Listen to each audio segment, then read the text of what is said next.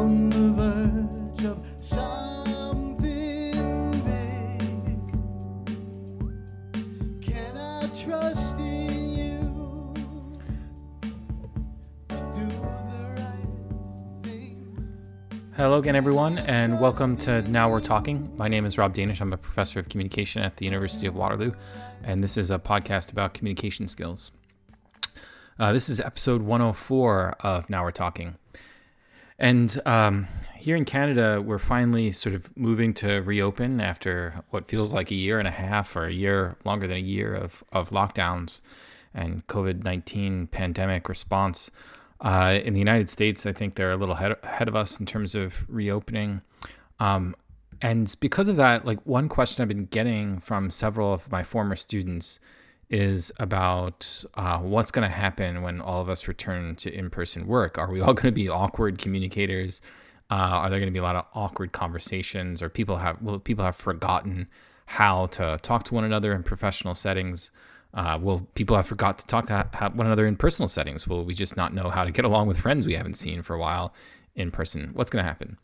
And my students had asked me, well, what kinds of communication tips might you have as we reintegrate into in-person life after a year and a half in this kind of like remote, everything online sort of setting?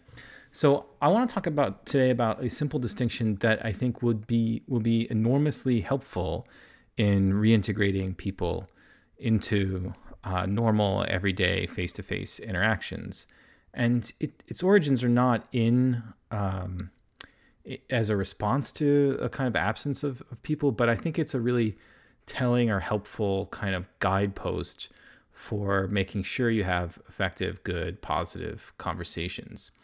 And what I've been thinking is that when we do reintegrate ourselves into in-person learning, in-person work, in-person family gatherings, in-person social activities, I think the biggest challenge we're going to face is a listening challenge. And the reason I think the biggest challenge we're going to face is the listening challenge is because I think we're going to be so preoccupied by what we're supposed to say and how we're supposed to say it that we're just going to ignore the other person we're talking to and have this kind of internal monologue about, well, should I say this? Should I say that? Was that the wrong thing? Is that the right thing to say? I don't remember. I don't even remember this person, how they normally interact with me. So you're going to be kind of have this intense inner monologue of anxiety when you return to in-person communication. And whenever that's in place, you get poor listening habits. So you're not really listening to what the other person has to say, and poor listening habits are really destructive for conversation and for dialogue. So I want to talk today about a simple and powerful distinction in terms of listening that will help. And if we stay on the right side of this distinction, we're going to do better when we reintegrate into normal in-person activities. And if we don't, we're going to do worse. And the distinction I want to talk about is what the sociologist Charles Derber, who's from Boston College, described as support responses versus shift responses in conversation. So in the 1970s, so this is kind of old research, but it's enduring and true and useful. So since in the 1970s, Derber was interested in how people behave and how they compete for attention in social settings. And so I think that's what's going to happen. Like, we're not going to know how to get other people's attention in a social situation. We're going to want it. So we're going to try and talk in ways that get attention. So what he did is he recorded and transcribed 100 informal dinner conversations. And in those dinner conversations, he kind of saw a pattern between two different kinds of responses and to a statement by someone. So how people responded to someone else's talk. He saw the most common kind of response, which he described as a shift response.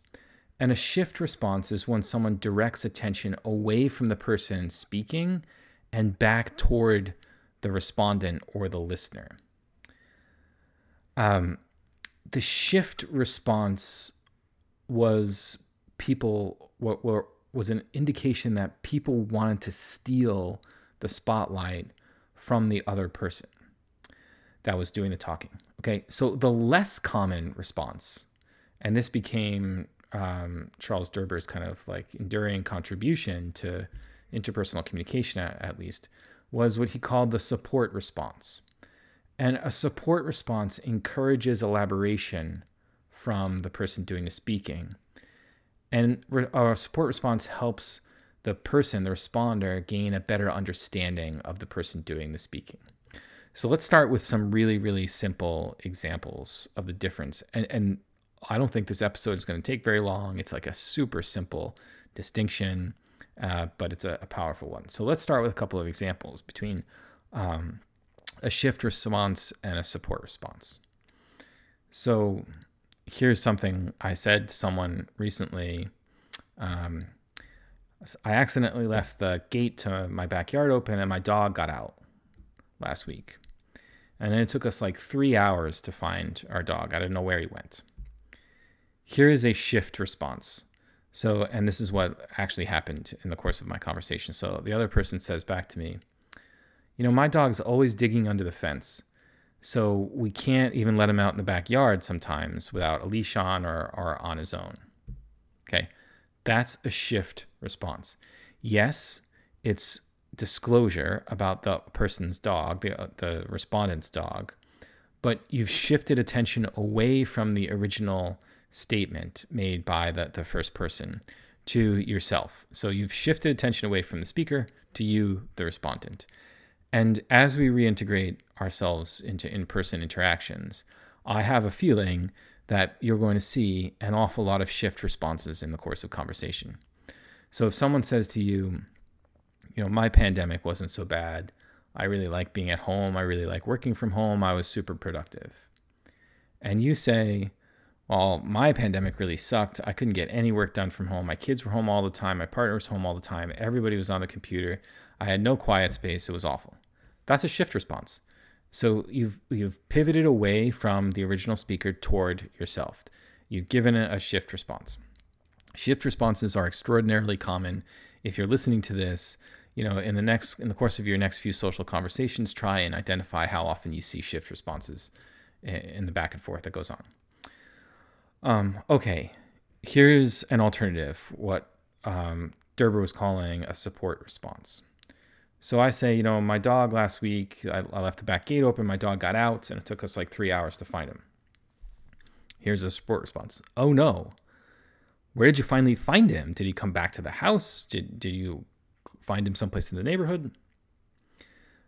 That's a support response because it elicits further information, but also it asks the original speaker to elaborate so that the listener can get a better understanding of what the speaker's saying. Okay, let's talk through a couple other examples because this is important and it gets more complicated when the statements get more complicated, I guess. So here's something else, something I said to my kids the other day. I watched this really good documentary the other day about cryptocurrencies. And here is my son's response, my 13-year-old son. I don't really like documentaries. I like action films, so you're not going to make us watch that documentary. If we watch anything, we're going to watch some Lord of the Rings or something. Okay, there's a shift response, and it's a really negative shift response. It's a critique of my original statement, even though my statement wasn't even asking for a critique, but it's a strong critique of my original statement. So my older son, though, he's somewhat more skilled at this, so here's his reaction. So I say to him, I watched this really good documentary about cryptocurrencies the other night. And he says back to me, cryptocurrencies, how did you see that? Are you now interested in investing in cryptocurrencies? So, okay, he's offered me a support response by creating an opportunity for me to elaborate on why I may have watched the documentary, like how I came across it, what interests me about cryptocurrencies now.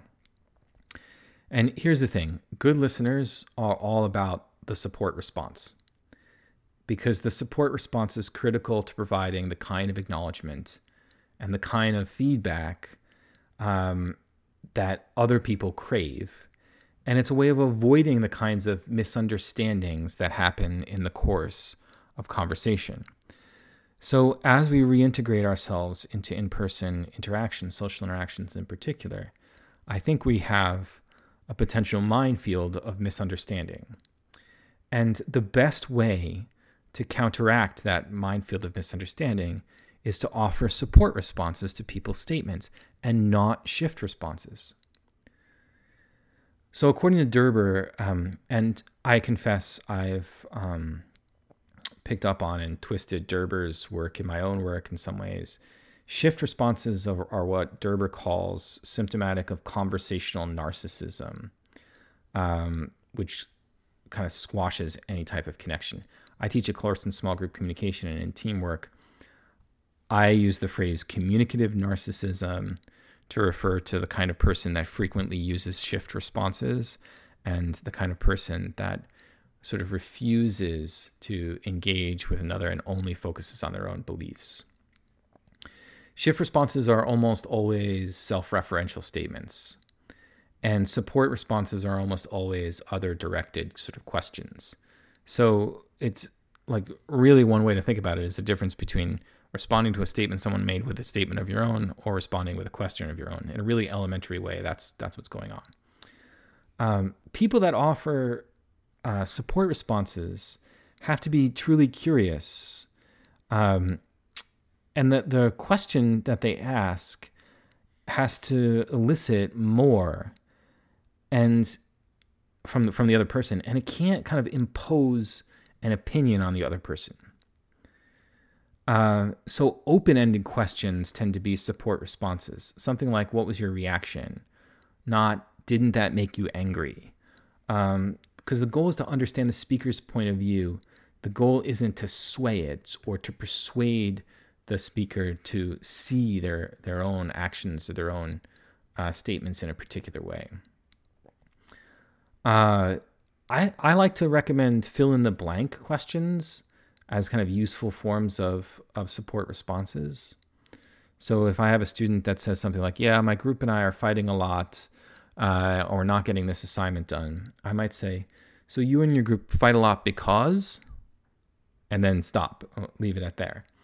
That way, it's kind of like you're handing off a baton, because you're allowing the speaker to go in whatever direction that person wants to go after you've kind of left something open like that. I also try to avoid asking about like the little kind of details that might kind of throw someone off of their train of thought or their kind of articulating their feelings. So if I say back to the student, were you and your group mates arguing at the coffee shop or at the library? Where they were when they were arguing, what time it was, none of that really matters as much as what happened and how it felt to the person telling me about it.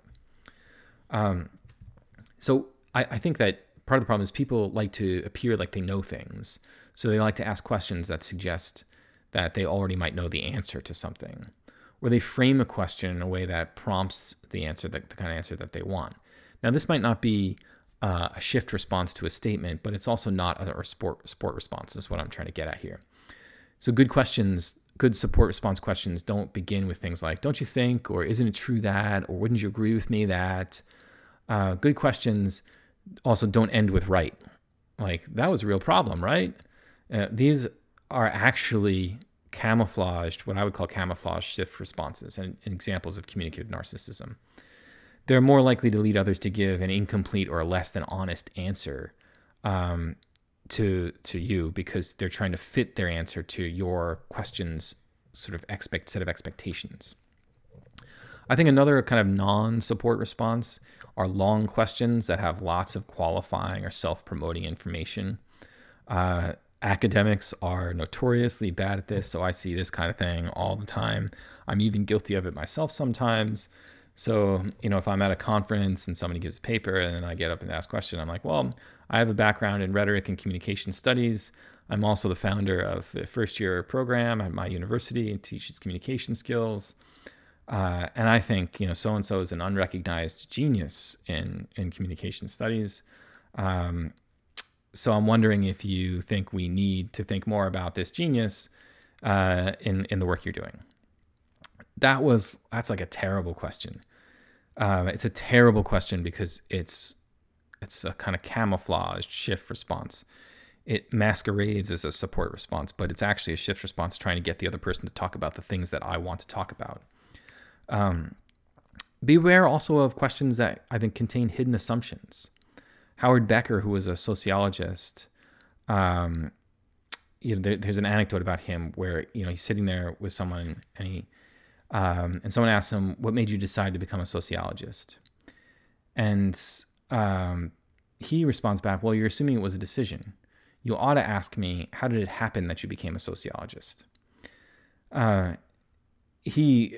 Becker was like kind of known for embedding himself for months with like a subculture and then writing about them like an insider. And he wrote about jazz musicians, artists, actors, medical students, that kind of thing. And he was like an excellent listener. And the way he became an excellent listener is that he didn't engage in shift responses. He engaged only in support responses. Anyway, he was a master at the kind of open-ended questions that allow the conversation to sort of go anywhere it might go. I think, support responses and kind of open listening, it takes a certain amount of adventurousness and even some courage because you don't know where things are going to end up. And a lot of people, I think, aren't comfortable with support responses, actually. There's a kind of classic gender distinction where some sociologists will argue that men aren't very good at support responses and that women are better at support responses. I'm not sure what I think about that. Some evidence suggests women focus more on relational and personal information, and men are more attentive to fact-based information. So women that makes women more likely to gain trust and be privy to more disclosure. But like for me, like I don't see why any of that matters. Like we can all practice the communication habit of a support response, and we can all practice avoiding shift responses. And I think just doing that is sort of enough to ignite a positive social interaction. And it's certainly enough to avoid misunderstanding. And it's certainly enough to get you out of your own head long enough to demonstrate a concern for someone else. And I think that's all going to be extremely important when we reintegrate ourselves into kind of normal face-to-face social interactions. Okay, so the lesson this week is practice support responses, not shift responses. Avoid shift responses, practice support responses. That will go a long way to being a kind of catalyst for effective social interactions. And people will feel like you understand them and that they've been heard by you, and that's a really powerful kind of social component of communication. Okay, anyway, that's it for this short episode. I'll be back shortly with another episode. Another thing I think is going to plague us during our reintegration to face-to-face interactions as we move out of this pandemic and back to normal life. Anyway, thanks everybody for listening. I'll be back shortly with another new episode.